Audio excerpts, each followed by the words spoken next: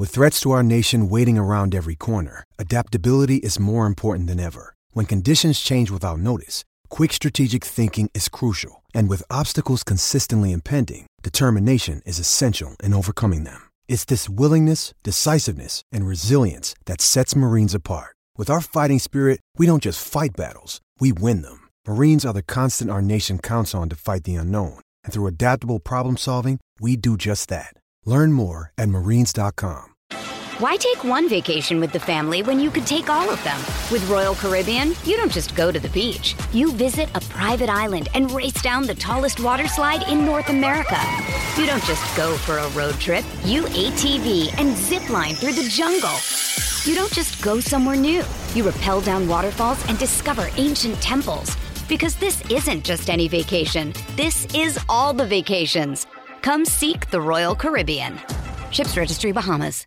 Mother's Day is around the corner. Find the perfect gift for the mom in your life with a stunning piece of jewelry from Blue Nile. From timeless pearls to dazzling gemstones, Blue Nile has something she'll adore. Need it fast? Most items can ship overnight. Plus, enjoy guaranteed free shipping and returns. Don't miss our special Mother's Day deals. Save big on the season's most beautiful trends. For a limited time, get up to 50% off by going to BlueNile.com.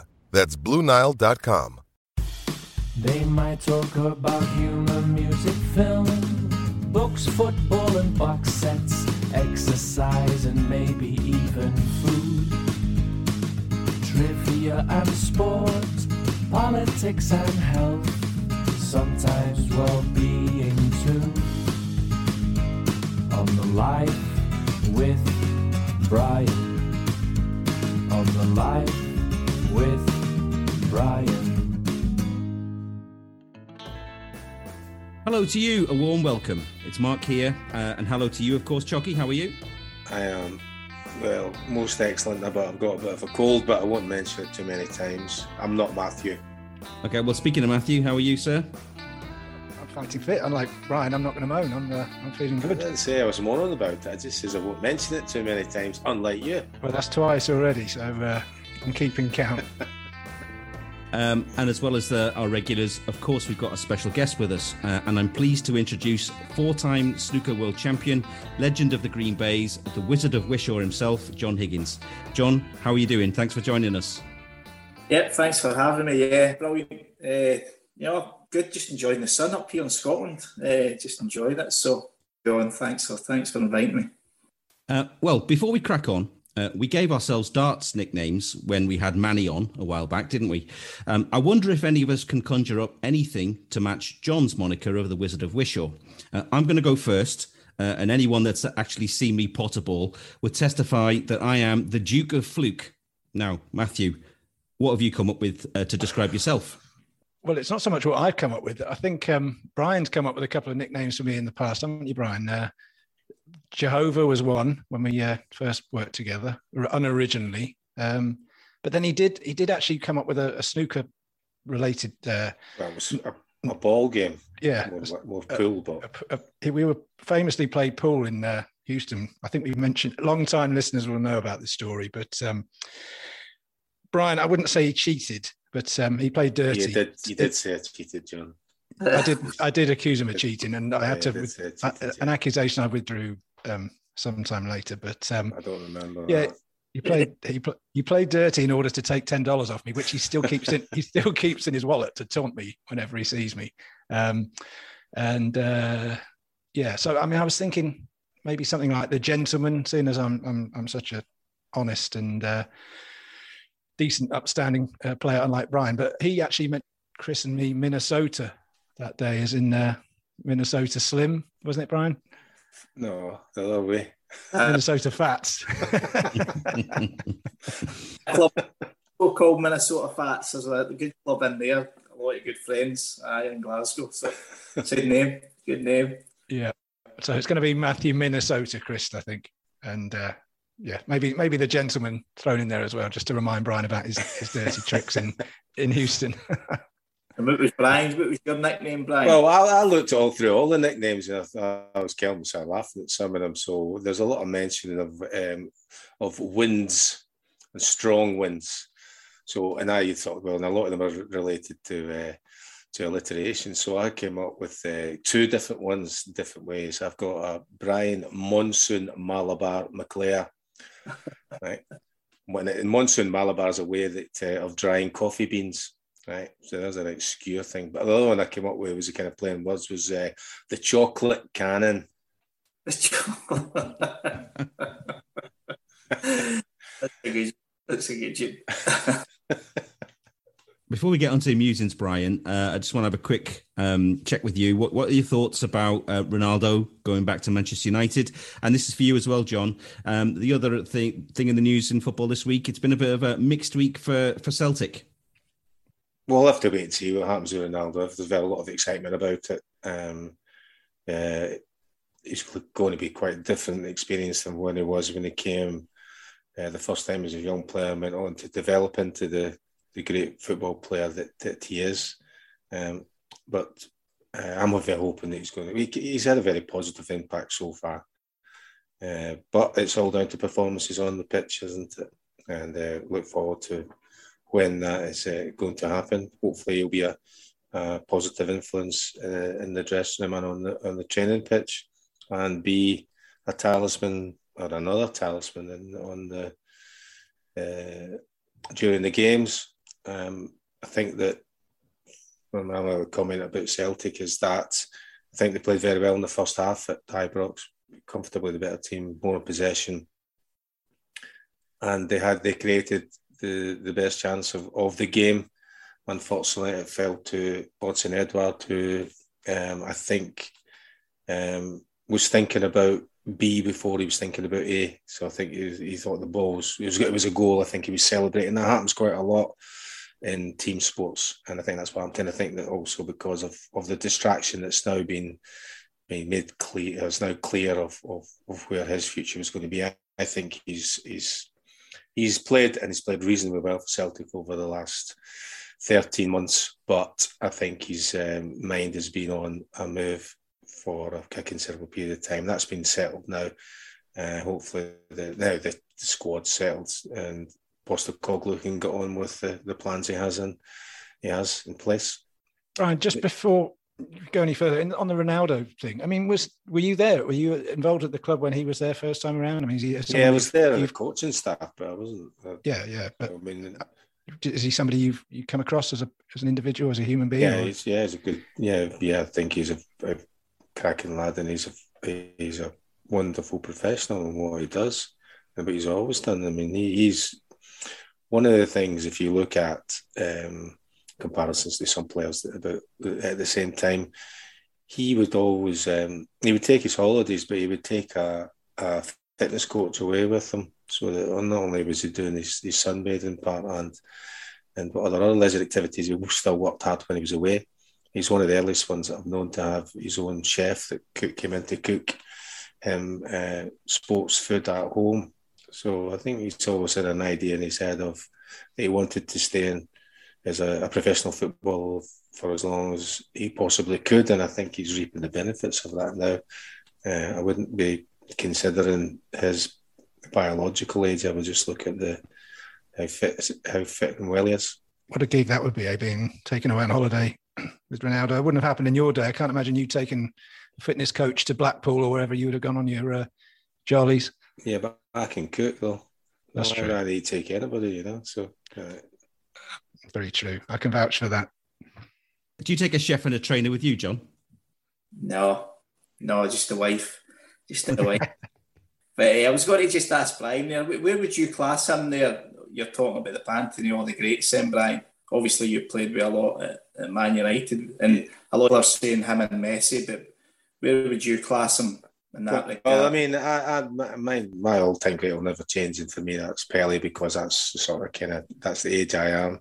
Yeah. You've got you've got several different ones like that, Maradona, Messi. But if you're talking about comparison, if somebody asked me a question at the moment and said, should make a choice, Messi or Ronaldo, I would choose Messi, because I think that Messi's a player that I think that over his career, even though the stats might negate that, I think Messi has always been more of a team player and will adapt to the circumstances of the players and teams around him.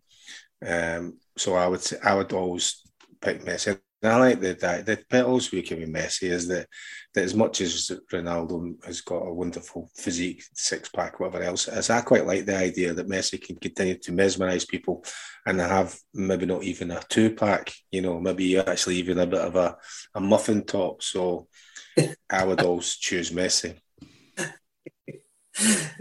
What were your thoughts on Celtic, John? And I understand you're a big fan, and I'm assuming you probably watched Chucky as a player when you're growing up as well. Yeah, Brian, he was one of that. I was over at my mum's last night and I was trying to look through some pictures of the story. I get my picture taken, me and my older brother Jason, which Brian knows Jason pretty well.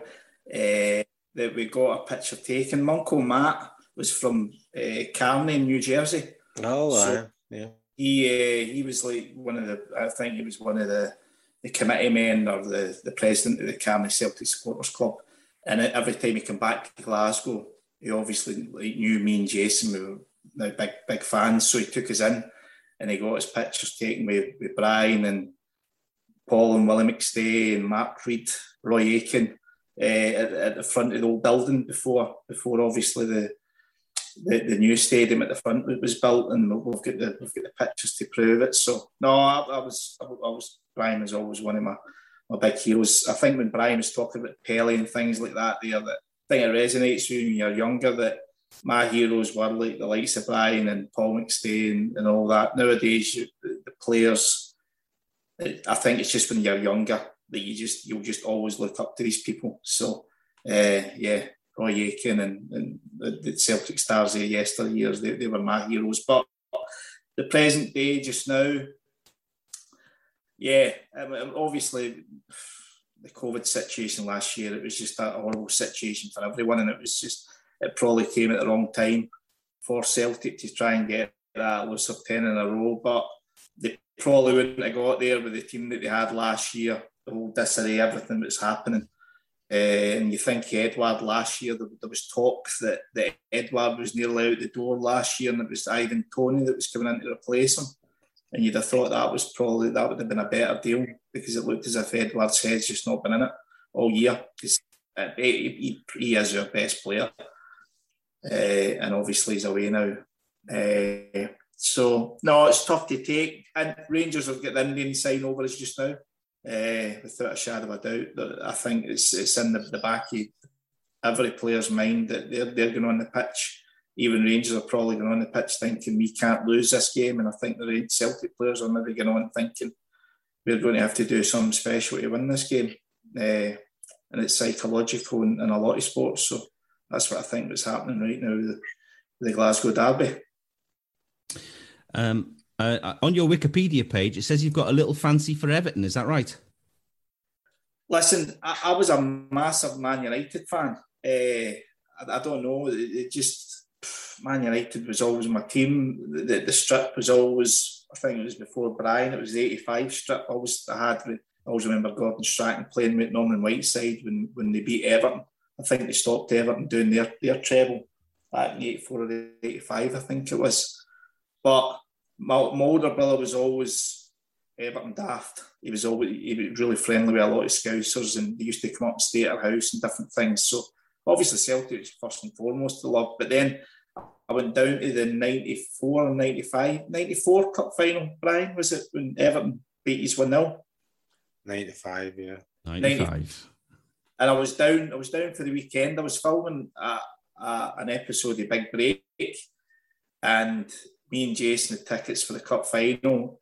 And on the Friday night, I met a lot of the Scousers, and then I went to the game with them on the Saturday. And it just became all camaraderie. It was as if they were like Glaswegians as well. And I went to the game, and obviously they were all Everton fans. And ever since then, I've always had a liking for Everton. Fantastic. So, you and Jason are welcome anytime on this show. So, Mark was looking worried there as a staunch Evertonian. He was looking worried there, and then you dug yourself out of a big hole. Basically, saying teams. Can I just confirm in a very, very amiable way that Jason is daft? Absolutely, I'll second that.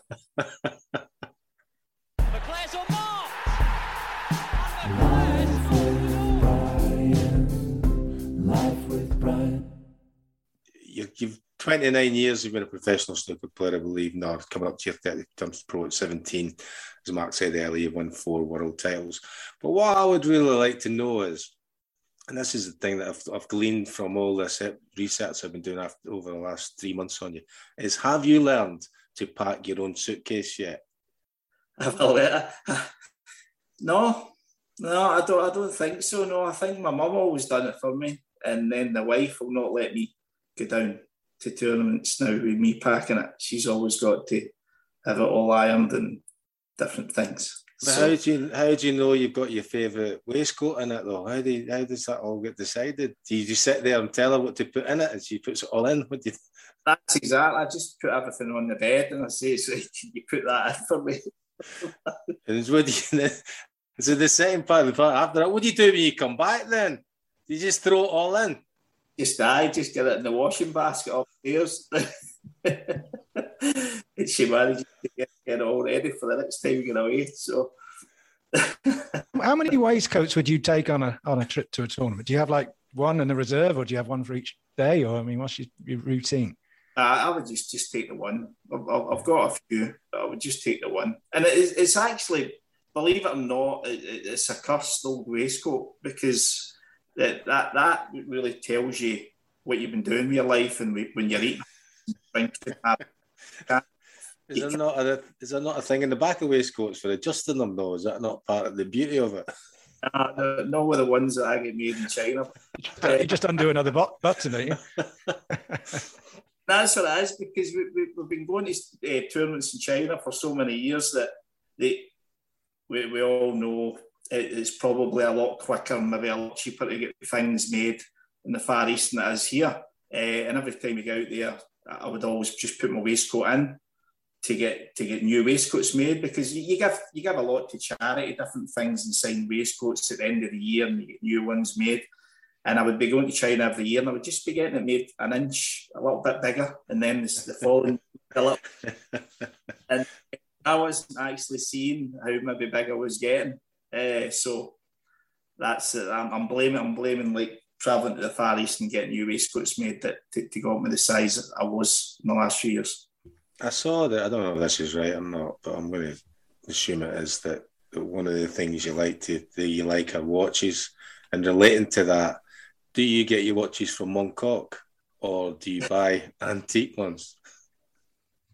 I've never been one. I've never been big ones for watches, Brian. You know what I mean? But some of the watches out there they're stunning. You're spending a lot of money just for the fake ones. So I've never for the watches. The last time I was in Montauk, I was in there with some colleagues when I was working at United, and I had this. One of the guys found out that he could get better stuff from a certain place, and they had a telephone call to meet some person, and we met this guy, and he took us all over around backwards and forwards, and I was shitting myself thinking, this guy is like, we're going to get mugged here, you know. I'm sitting the afternoon going to get mugged, and I ended up taking us up this stairway and came to this big door, rattled on this big door, and it was a big, massive, big steel door opened. And then we went, and apparently this stuff in here was better snide than you can get on the street, you know. So it's quite a relief to me that we won't get mugged, you know, but I couldn't wait to get out. And when I came back out, some of my other colleagues were haggling, you know, because apparently somebody told me, you got to haggle in these places. And I said, what are you doing? So we're bartering over some watches, you know. And I said, but you're bartering over 13 pence. Just give them the fucking money. Give them more money. You know, this is these people, whatever it is they're doing, having to survive. You're fucking trying to take 13 pence off them. Are you going to name any of these tight individuals, Brian, or not? Ketman and physios. It's like the life of Brian scene, isn't it? Now that is you're had a few shekels. So, but no, it's true. It's as if that's the thrill of it. Now that they enjoy it as well. Just, I suppose, to pass their time as well. I suppose so. I was embarrassed for them, you know, 13 pence. It'd be different if it was £13, but not with 13 pence. Nah, crazy place. I said there's no really daft things that you pick up on the Tinterweb as well. There's some other kind of thing that, because you're a celebrity, so you're in this website thing, telling you lots of different things about you, you know, how tall you are, your waist size and all that kind of thing, which is, I think you'd be quite happy with, because it said it was 34. So, but one of the things that made me, I was pissing myself laughing at earlier today, was it says hair colour, and it said salt and pepper, right? And then in brackets, half bald. And I thought that was really unfair, because I would say I like to think of things in a positive way, the other way around, and I'd like to think you were half hairy. Well, my two brothers, they've went totally bald. I don't know if I need to whip it off. I still think I'm holding on to a little bit just now. No, I'm not. I'm just saying, it's like, I would say that is something to be celebrated, not the other way around, you know. I think you should go onto that website and complain. What website's that? Wikipedia? No, it wasn't that one. There's some other thing that was even more famous than Wikipedia that I can't remember. I dread to think where you do this research, Brian. You come out with some nuggets for all our guests. I know. I got no idea where you. Well, I know. Well, I don't know, but sometimes you do the same things that I used to do, was make things up, you know. So I think maybe John in his time has made things up, and they've now appeared as fact in the Tinterweb, you know. It's like I found another kind of thing. It's so I don't know, daft little, I don't know, according to some other thing that's down in or under your name, and another kind of thing is that you must be a big fan of Harry Potter, because your two favourite actors, according to this site, is Daniel Radcliffe and Emma Watson. I've never seen any of the films now, Harry Potter films. Never seen one. No, there were books as well, you know. You must have read a book before. I've never read any of the Harry Potters. No, I'm amazed, because I love like Lord of the Rings and your Game of Thrones and all the different things, but I've never read one Harry Potter book. Well, it's out there now. Another smear. Your favourite actor is Daniel Radcliffe. Right? No. You're going to have to check your sources, Brian, I think. No, I'm just saying that's what it was. I didn't look up myself. I looked up things like that, you know. Just that when you've got to go away, you're away. I don't know how often you're away, John, but you're away. I know a lot of the time you're away, depending on your how well you're participating in particular tournaments. But what I was really interested in is, what do you do with your spare time? You know, do you read? Do you play video games? Do you do any writing? Do you watch a lot of reruns of Dallas? You know, what kind of thing? I know you like poker, and I assume that's right. Is that right, poker, or is that another made-up thing? There was a point, Brian, I think it may have been about 10 years ago or something.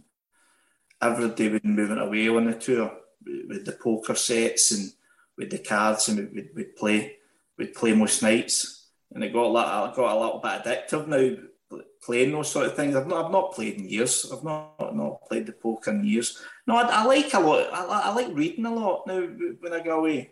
Just like my Kindle and different things, a whole range of things. It could be fiction, it could be autobiographies, it could be anything really. Just whatever takes my fancy, because it is born, and it's. And you've got a few mates on the tour as well. Probably most of the Scottish boys who you've grew up with, that you maybe go for dinner and that with, and but it's not a team game.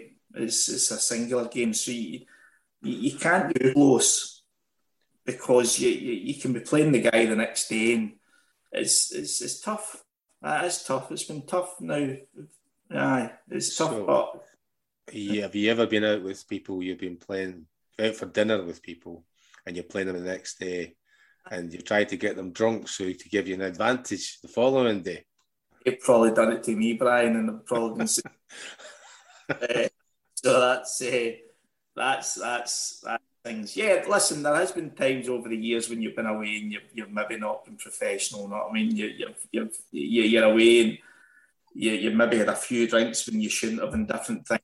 And you obviously regret it, different things. It's been a long career, but I think now when you're getting to the end of your career, I think it's as if you're taking it more seriously. Well, I certainly have, and probably in the last 10 years of my career, it's probably not. I've not won more tournaments or whatever, but I'm trying to be more professional, to try to stay involved, or try to stay near the top of the game. Whereas I think when you're younger, you just think it's going to last forever. You think now you just keep playing and picking up tournaments and tournaments, but and as you get older, it's not as easy. So I would probably say I'm probably a wee bit more professional in the last 10 years of my career. What did you think the last 18 months or so? Obviously, you haven't travelled probably at all, apart from UK. I mean, was that almost a blessing in disguise? Was it nice to not have a year where you were, getting someone to pack your suitcase every few days and fly off? Yeah, it wasn't because I was still having to travel to Milton Keynes every like 10 days. And obviously with the COVID restrictions, it was probably worse. Because you could jump on a plane and fly to Germany, you could jump on a plane and fly to Belgium in an hour, whereas I was driving up and down like 6 and 7 hours to Milton Keynes. And for the Scottish boys, it was probably one of the worst years of our snooker life travelling wise, because as I said, you weren't allowed to use any of the public transport in case if you did get the dreaded positive COVID test. There was obviously you'd probably have to self-isolate in the hotel room in Milton Keynes. So you were allowed to obviously self-isolate in your own car and travel home, which I had to do in one of the tournaments when I tested positive. So in a way, obviously you were staying on like home soil, but it was tough for the Scottish lads, I would say, because we had the longest amount of hours to travel back and forth in the car. Just thinking, Brian, you were talking about nobbling your opponents by getting them drunk the night before. You would have struggled to do that in your playing days when you've seen as everyone you were playing with and against was probably pissed anyway. Oh, that's an absolute scurrilous thing to be saying. Were you out with some of them? Were you out with some of them the night before, or what was it? No, but I've met some evidence of all this. I've met some of them since, and I know I don't think they've changed much.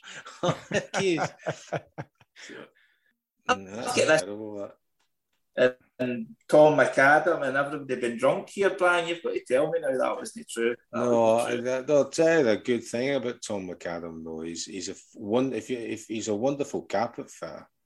Is he? Yeah, that was what he was before he became a full-time professional football player. Right. So yeah, he lays a lovely carpet. Yeah, I can testify to that. Right, I'll need to get his number off you, Brian.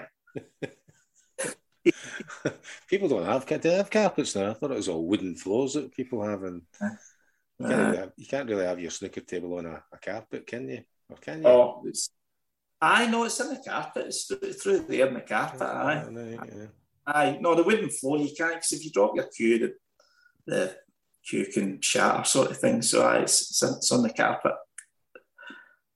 Very dated wooden floors, Brian. Oh, they are. Right. Yeah, I'd say I'm that's not really that.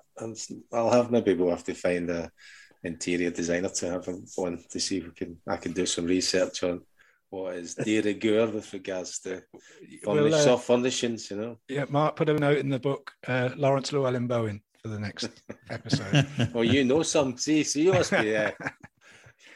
Wow. You must watch all this stuff. Wow, that's how I fill my days. Talking of watching television, Mark, you had a question, didn't you, for which Brian actually mentioned in his last monologue there. Yes. Now, we've ribbed Chucky about his brief and unhelpful appearance on Who Wants to Be a Millionaire as Sir Alex Ferguson's phone a friend. But John, you've actually appeared on Celebrity Mastermind back in 2010, and Brian's already referred to it, but your chosen specialist subject was? Dallas. Now, you find out some stuff, don't you? That begs the question, why? Are you a super fan? I was a massive fan back in the day. Aye, massive fan. I think it was just on like every Wednesday night or something back in the day, and you were Saturday. Was it Saturday? Was it? Was that season? You should have been down the park underneath the chute drinking, not watching Dallas. I'll be home in time after doing that to go to watch Dallas. told to get in at 9 o'clock. So just as I was coming in, before I went in for my Dallas was on, so I just became just fan. So massive fan. Yeah. Well, you did brilliantly in that round, scoring 13 points. And then came the general knowledge round. And this has to be one of my favourite all-time mastermind moments. You probably know what question I'm referring to here. I'll be John Humphreys, okay? What popular pizza that shares its name with a famous work by Vivaldi is normally divided into 4 sections, each containing different toppings? The answer is the Four Seasons. You said... 4 cheeses. It was scrambled.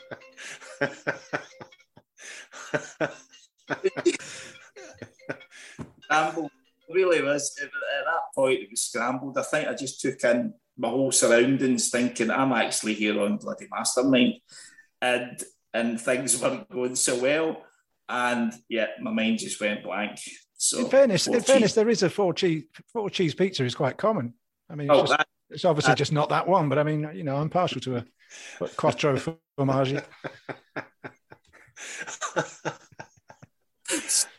It was a bad moment for me. Yeah, it was a bad moment. No, it's not. I mean, like, I assume that maybe you watched Mastermind again when you were in your formative years.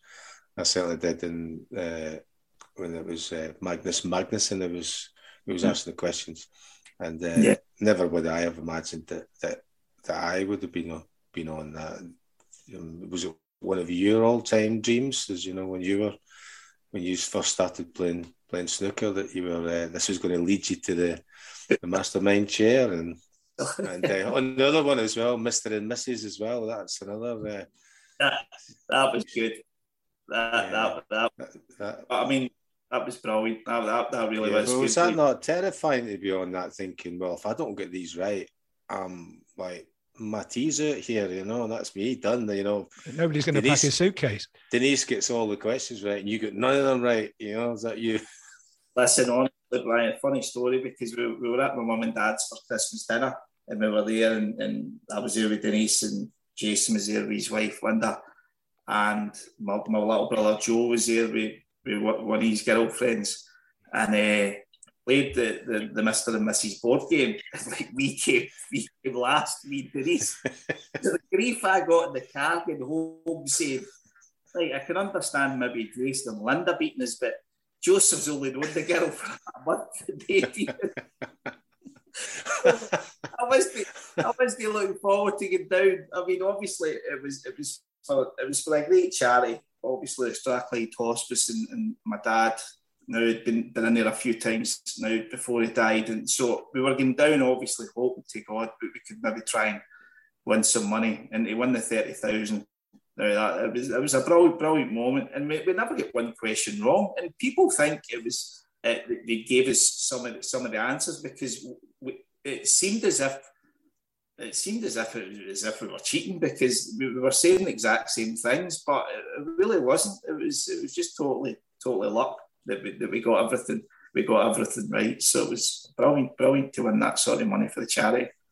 Well, you have known each other since you were teenagers, so you might have a chance. But you wouldn't have thought so that night at my mum and dad's house at Christmas. Life with Brian, life with Brian, life with Brian. Hey, it's Kaylee Cuoco for Priceline. Ready to go to your happy place for a happy price? Well, why didn't you say so? Just download the Priceline app right now and save up to 60% on hotels. So whether it's Cousin Kevin's Kazoo Concert in Kansas City, go Kevin, or Becky's Bachelorette Bash in Bermuda, you never have to miss a trip ever again. So download the Priceline app today. Your savings are waiting. Go to your happy place for a happy price. Go to your happy price, Priceline. Why take one vacation with the family when you could take all of them? With Royal Caribbean, you don't just go to the beach. You visit a private island and race down the tallest water slide in North America. You don't just go for a road trip. You ATV and zip line through the jungle. You don't just go somewhere new. You rappel down waterfalls and discover ancient temples. Because this isn't just any vacation. This is all the vacations. Come seek the Royal Caribbean. Ships Registry, Bahamas.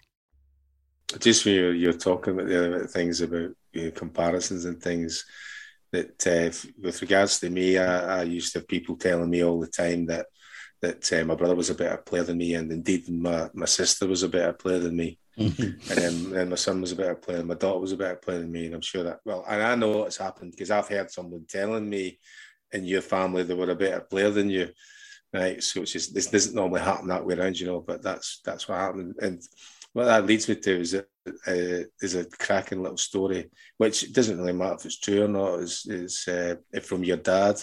And I'm going to start using this story now as if it's my story, because your dad knew Tommy Gemmell before he became a player, and your dad had played a bit. And the fact when Tommy Gemmell's there has a wonderful career at Celtic, a Lisbon Lion, revered by everybody apart from your dad.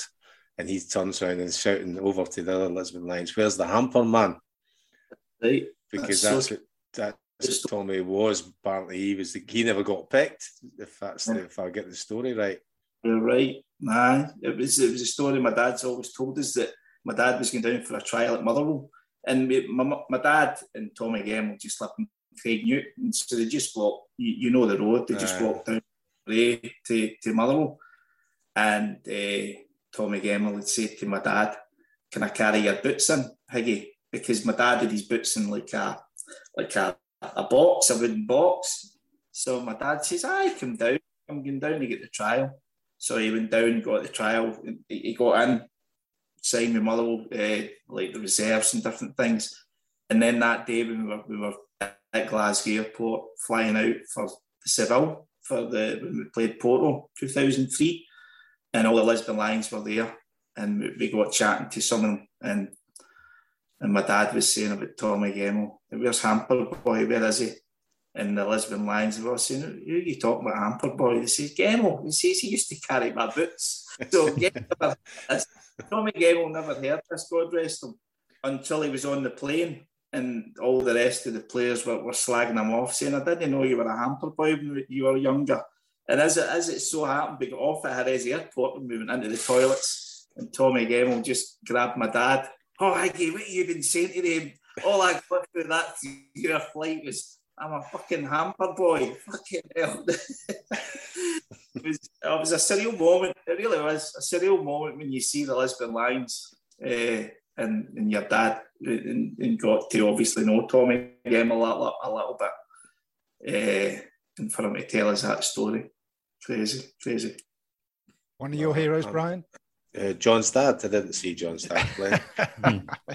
Tommy Gemmell, I meant. Yeah, he's part of Lisbon Lions. I mean, I said I've had wonderful times with spending some time with all of them, listening to them telling stories, and they're telling me the stories. And I was like a one-man audience, and it was a fantastic experience, because it's the reason why I'm here. They're the reason why I'm here doing this now, because I fell in love with football because of them.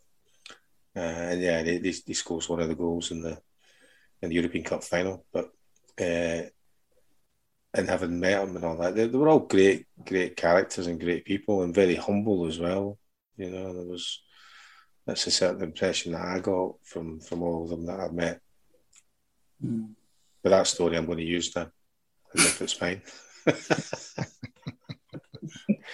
I like the way you're crediting the Lisbon Lions with the fact that you're now on the Life with Brian podcast. I mean, if it wasn't for the Lisbon Lions, I wouldn't be here now. I mean, that's something we can use in the future.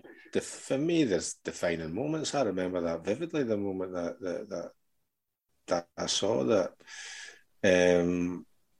At primary school, I'm only 5, sitting in the front. You all get marched in, because you're one of the smallest. You're near the front, and you have to sit on the floor. There were chairs in Scotland at the time, but you just traditionally had to sit on the floor, so everybody could see over your head, like the cinema seats, just because everybody was bigger. And they shot these big, massive curtains on the stage. There was this projector and a screen, and the guy just come on and switched it on, and it was the highlights of the 67 game in Lisbon. And I was smitten then. That was for me. I just thought I want to do that. I want to be I want to be able to do things like that. I want to do that. That's what I want to do. That was the start of it, really. I mean, I've been kicking the ball around in the streets and different things, but that love for the game, and that's never changed. All the way through the various different guises that I've been involved in it until now, where I'm a fan just now. I'm just a fan again, and that's wonderful. And sometimes because it doesn't go your way, you don't want to be. You love it. You love it. It's just you consider sometimes. Well, sometimes I don't really.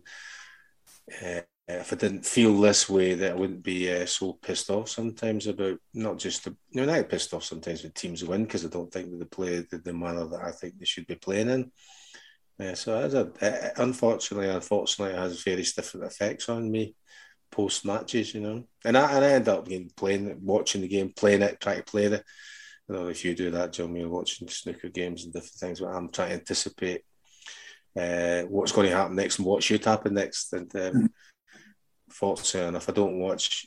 I suppose it's fortunate for me that I can express those things mainly at home. In the pub when I go out to watch the football, I don't really say very much. I'm not very animated, but I'm very much involved in it. So I did get invited, to an interesting establishment to go and watch the game on Sunday, but I thought it would be not such a good idea. Not because I thought that the result was going to be negative for Celtic, but I just wanted to watch it in some privacy. I might go and watch the next game. I think the next game is at home. I'll be probably at that game. So you were saying to me the other day when we watched that Leeds United versus Leeds game in the pub. I mean, you were saying it sort of doesn't leave you as the fan. You were a fan, and you've been a player now. You're a fan again. I wonder how common that is among players. I mean, you think sometimes when you become a player, you sort of lose that fan feeling, but you seem to have retained it, and if anything, more passionate than you were. Well, I just love football. I mean, maybe it's been, you get a kind of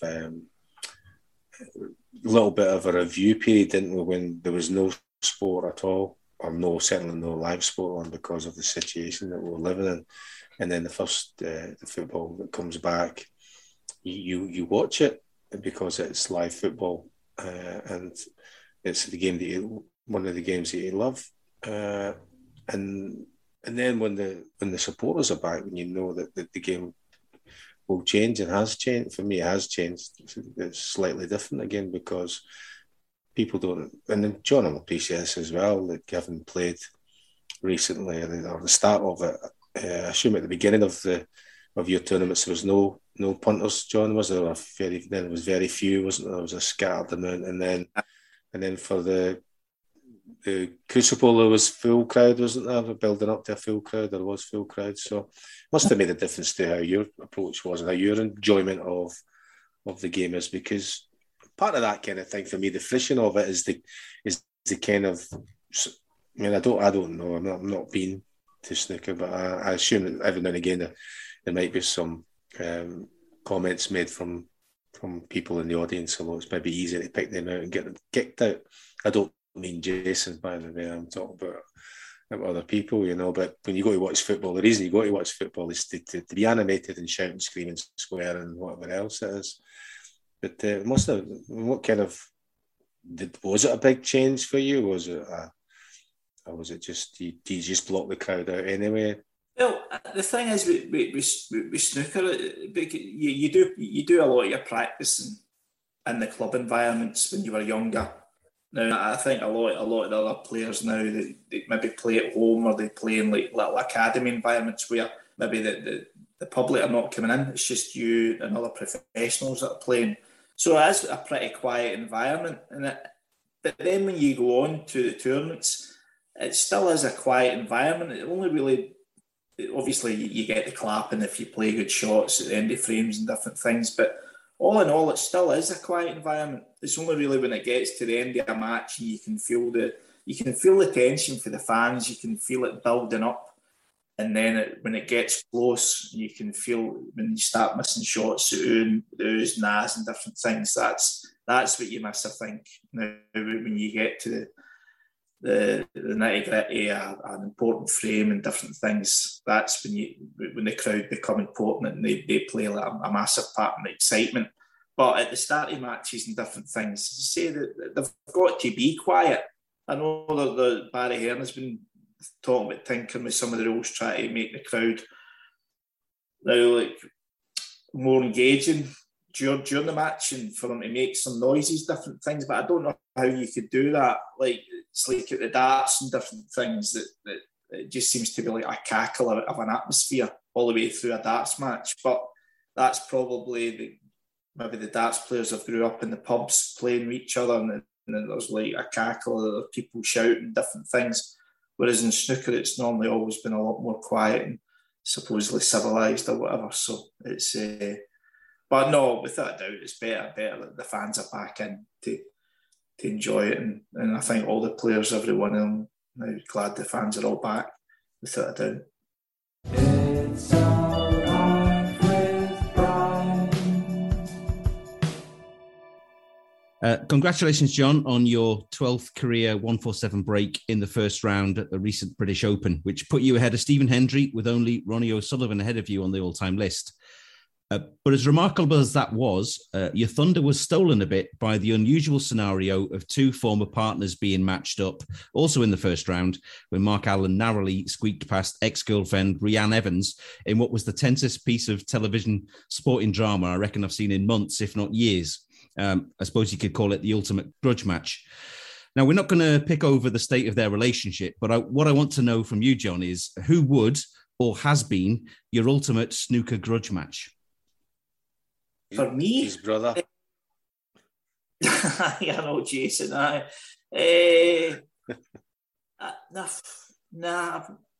I've never really had that sort of hatred for another player. Really, nah. I've never had that bit in me. No, so I don't know who it would be. Nah, a funny story would maybe be Alex Higgins. I mean, because the first time I ever met Alex Higgins was I was playing Jimmy White in the quarterfinals of the British Open. I think it was my first year as a professional, and I'd won something like 10 or 11 matches to get to the TV stage. I'd won a couple of matches on the TV stage, but then coming up against Jimmy White, I was playing the man instead of the table.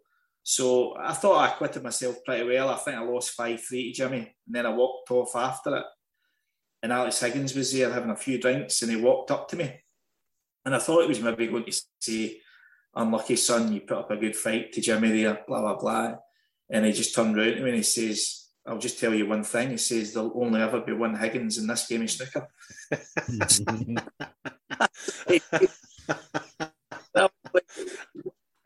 I could not believe he'd actually said it to me, and he just walked away from me. So he was maybe under the influence of a few drinks. So ever since then, I thought that was out of order. He shouldn't have said that. And then, so it was a shame in a way, because he was beginning to lose in a lot of tournaments, and he was turning up to qualifying matches, and he was starting the same rounds as we were coming in as. And then there was one altercation he had with my dad one night, that I went to my bed early. I was playing the next morning, so my dad, we'd been out for a meal, so my dad we'd go in and have a few drinks in the bar and then go up to bed. So this next morning I've got a chap in the hotel door, and there was this like a Louis Copeland suit.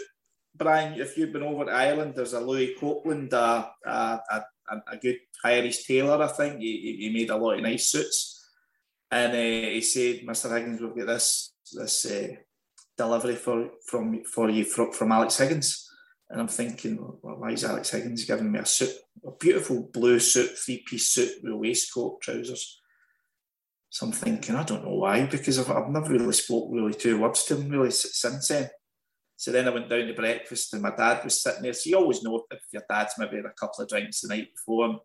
He was looking a bit sheepish, and I said, "Dad, I got a delivery there for Alex Higgins, a beautiful 3-piece suit." He says, "Oh, did you?" I says, "Aye. Why was that?" he says, well, he came into the bar last night and he was throwing out challenge matches to you. I'm like, what? He says, yeah, he wanted to play you for 40 grand. So my dad said, look, John's not got 40 grand, but if he did have 40 grand, he'd play you tomorrow. So that's just your dad. Your dad's obviously backing you up every step of the way. But so it became like I threw a few shouts and whatever. So I think maybe Alex has maybe woke up, because my dad said he had a few drinks in him, and maybe Alex has woke up in the morning and thought to himself, what did Dad do last night? Maybe I shouldn't have maybe challenged young John to a £40,000 grudge match, a challenge match. So he maybe gave it as a piece off him. So, but now when you think, now one of the legends of the game and different things like that. So, I suppose that would be a grudge match, I suppose. Talking about your brother, I mean, Brian said it on this podcast, I think, before, that he's claimed in the past that he was a better player than you, but he basically spent all his time watching Brian playing for Celtic or following football and going to away games and stuff. I mean, were you just more dedicated than him? And do you think if it came down to it, it would have been close between the two of you? Who knows? We'll never know that. But that's so true. I mean, Jason, I was 12. Jason was about 15, 16. He was going out he got a job, and he obviously he loved following Celtic, loved going out with his mates at weekends, loved going to now music festivals and different things. And then obviously I was still in an age where it was just the be all and end all for the likes of myself. Obviously I still loved watching the football and different things, but I maybe wasn't old enough to go on my own. And Jason just sort of fell away from it.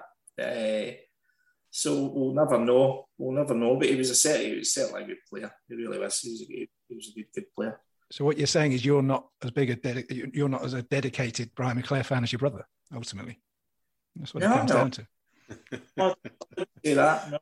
But it was just that Jason got to that age where he could go and see Brian in the flesh.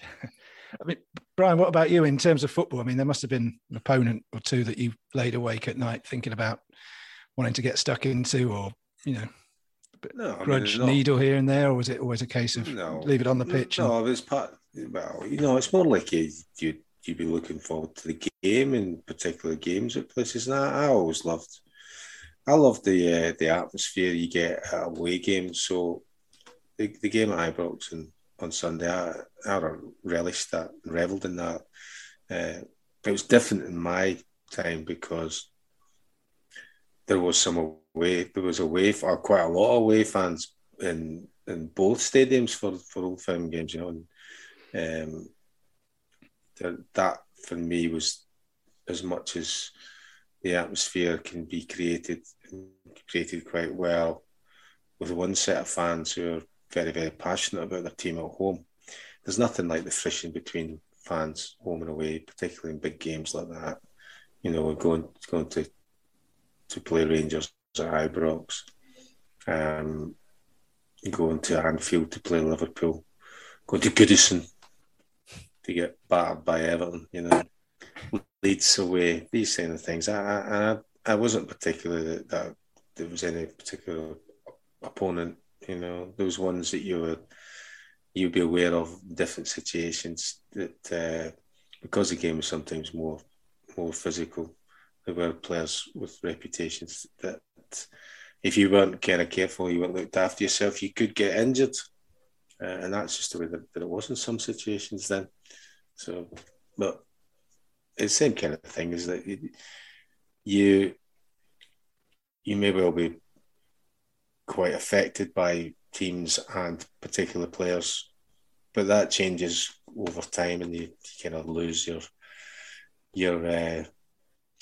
dislike for them, I suppose, and particularly when you meet them and knowing different things. I mean, I certainly from knowing that, having met Ronnie Whelan recently for the first time in a long time, and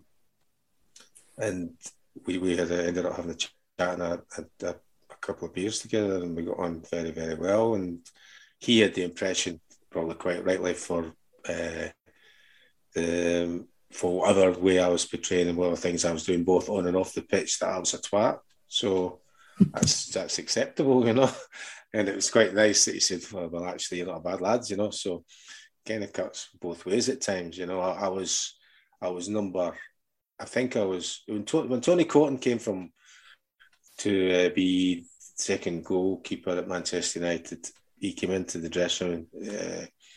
Tony's a reputation as a tough lad as well as a very good goalkeeper. And one of the first things he said to me when we were in the dressing room that one of the things that Tony said to me.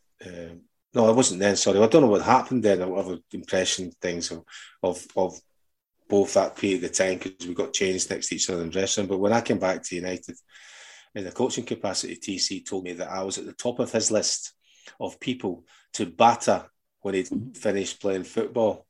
So he had a list of people, and I was top of it. I never asked him. I didn't ask him about the details of it. This was like, actually, I'm quite pleased about that. You know, whatever it was I had done. You know, whether it was that period of time, part of that period of time we spent as almost a season, I think, next to each other. I was going to say that. So that wasn't from when you played against each other. Was that from when you played? Oh no, I'm not saying it was. I didn't question about it, or it could have been. I mean, I scored my first ever goal for Manchester United against Tony Cotton. And I don't know whether, I could see myself being obnoxious on a football pitch for various different reasons.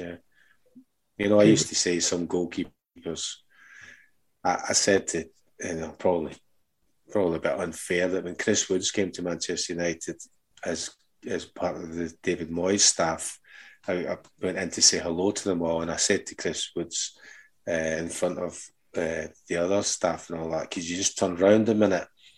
And when he just looked at me, and I said, okay, just turn round a minute. And when he turned round, I went, I recognise you now. Which probably, is probably put Chris Woods on that list of people that want to batter you.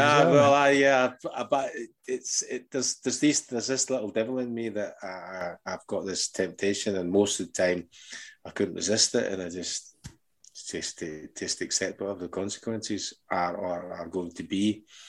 I do tend to resist that when I'm in pubs, any random people, because I might actually get melted, as they would say, in the rest of Scotland, But certainly it came down to my teammates and colleagues and things, I had no problem about just saying it, because I just wanted to. I like to be amused every day, John. I like to have a laugh at the joke. I'm sure you'll have plenty of laughs and jokes with the players who you both like and probably don't like so much, and you get a bit of banter between you, particularly if the game go back to that thing. You've got to spend an awful lot of time with each other. Maybe you spend more time with them, and you do in hotel rooms and restaurants and various other scenarios. So for me, it was about entertainment, and a lot of the entertainment was coming from my own imagination. So, and there's several events that I'm mystified by that I did to Alex Ferguson that would we should negate the fact that I ended up spending 25 years really in his employment, because some of the things I did and attempted to do were sackable offences, both as a player and as a coach. So. Is that because you didn't get found out, or no? Turned a blind some eye? Of them were pretty blatant, like right in front of them. Actually, there's some pretty blatant stuff there. So there's truth in the rumour that you were one of his favourites. Then, obviously, otherwise you'd have been shown the door. I think that part of it, you analyse it. You think, well, how did you get away with it? Well, the only way I got away with it really was I was of use. Whatever that use was, there's as much as we all like to get treated the same, we don't all get treated the same, and that probably became more kind of highlighted to a number of occasions because of when Eric came. I think that became more of a very much, as I say, that big spotlight on Eric and the things that Eric did. Not that he was being mischievous, sort of playing daft jokes that I was, but just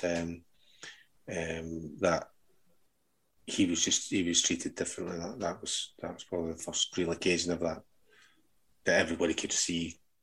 Maybe I got treated differently. It's you can't see from the inside, So. Montclair's mailbag. Montclair's mailbag. Montclair's mailbag. That sack of yours is positively bulging at the seams again, Matthew. What's inside? Well, you can see from there. Right, let's have a look. And guess what? Guess who's at the top of the mailbag? It's Cumbrian Dave, as reliable as ever. And he asked you, Brian, were any of your former teammates any good at snooker? Yeah. Well, not even just that. We were good at snooker. Alex Ferguson was a good snooker player. He was breaks of 70 and 80. So he's always had certainly the whole time he was managing Manchester United, he had a snooker table in his home. Yeah, he famously had that snooker table in his house. He was a very good player, yeah. There was a period particularly when I was at Celtic, I used to go and play snooker in Coatbridge all the time, nearly every week. Is that where you picked up your dirty tricks? Yeah, probably, yeah. Yeah. Was that called tactics, you mean? Well, some would call it tactics. Yeah, there was a few of them were decent. Yeah. They say that. From what I remember, that Alex Ferguson was one of the ones that was. What's your highest break? Can you remember? The 20s, I think, maybe 30. Yeah. Did you ever come across any talented snooker playing footballers, John, in your time, or you've never had the privilege?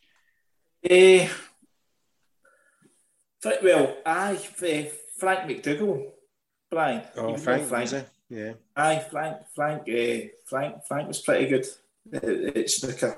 I played him in an exhibition in Bury one night, and I'm thinking, how do I know that guy's face? Now, because he'd put the beef on maybe a little bit, but obviously I'm thinking, I know that guy's face for somewhere. And obviously, because he was a Scottish, Celtic and Rangers when he was playing with Aberdeen at that time, wasn't he? Was it 85? He was a great bowler. But got chatting to him and that, lovely fella. A bit of a head case, but lovely fella. So, he's pretty good. I can always remember I was playing at the Masters. I think I was playing at Sullivan in one of the finals, I think it was. And I think he was pretty friendly with Gary Neville and David Beckham. I think they turned up one of the rounds. I think he was quite friendly with them, but no, I've not played too many. I think snooker is one of those sports that's sort of synonymous with football, isn't it? Like golf as well. It's one of those. Obviously, you've got a lot of time to kill in the afternoon if you're not in the pub, or you could still be in the pub playing snooker. It's one of those things that maybe not these days, of course, but back in the old generation, snooker and golf seem to be something that footballers turn to for a bit of relaxation, I think. I think maybe nowadays they're away in the private jets, maybe flying. Yeah. Well, I think PlayStations and the like are taken over from the snooker table. Snooker and the bookies and different things. Yeah. Okay, and the second question out of the mailbag is from Craig LG, and he asks, here's one for you, talk about putting you on the spot. In what song or book does Brian think the main character could have been based on him, and what character in song or fiction would have what he have liked to have been? A character in fiction? Yeah, so what song or book does Brian think the main character could have been based on him, and what character or song in fiction would you have liked to have been based on him? Character in fiction, I'm going to choose Gandalf.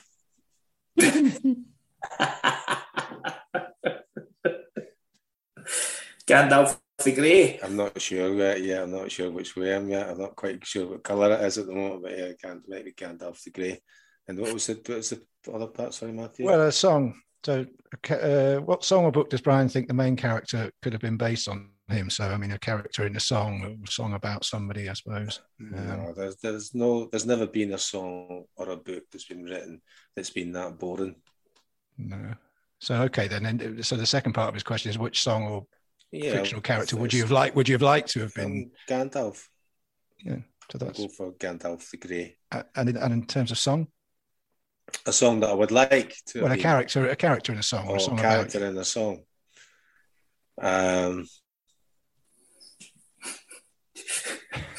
The card cheat in The Clash. Very good. Unfortunately, he gets shot. I'm thinking Hustler, something like that as well, yeah. Yeah. Well, yeah. There you go. Yeah. You're looking a bit like that thing, Brian. What's that musical? Was it the one with Good Looking Fella? Who was the musical? Was it? Who's the girl? Who's the girl that I look like a girl? What was the duet they were singing? What do you call her? She's not the best looking, but there's something about her that's quite good looking. It's musical. What was the film? Oh my God! It's like a game of charades. Well, what's this? You're not thinking Lady Gaga, right?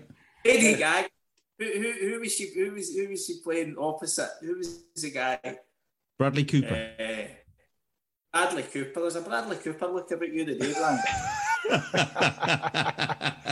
I'll say that. Yeah, okay. I'll have that. Yeah, add that one to the list. Yeah, you could. Cooper. That's it. Nah. John, I strongly urge you go get an eye test before your next tournament, mate. Well, we're not going to let you off the hook there. Do you know what I mean? Any fictional character that you'd like to have been based on, or yeah, I mean, who do you?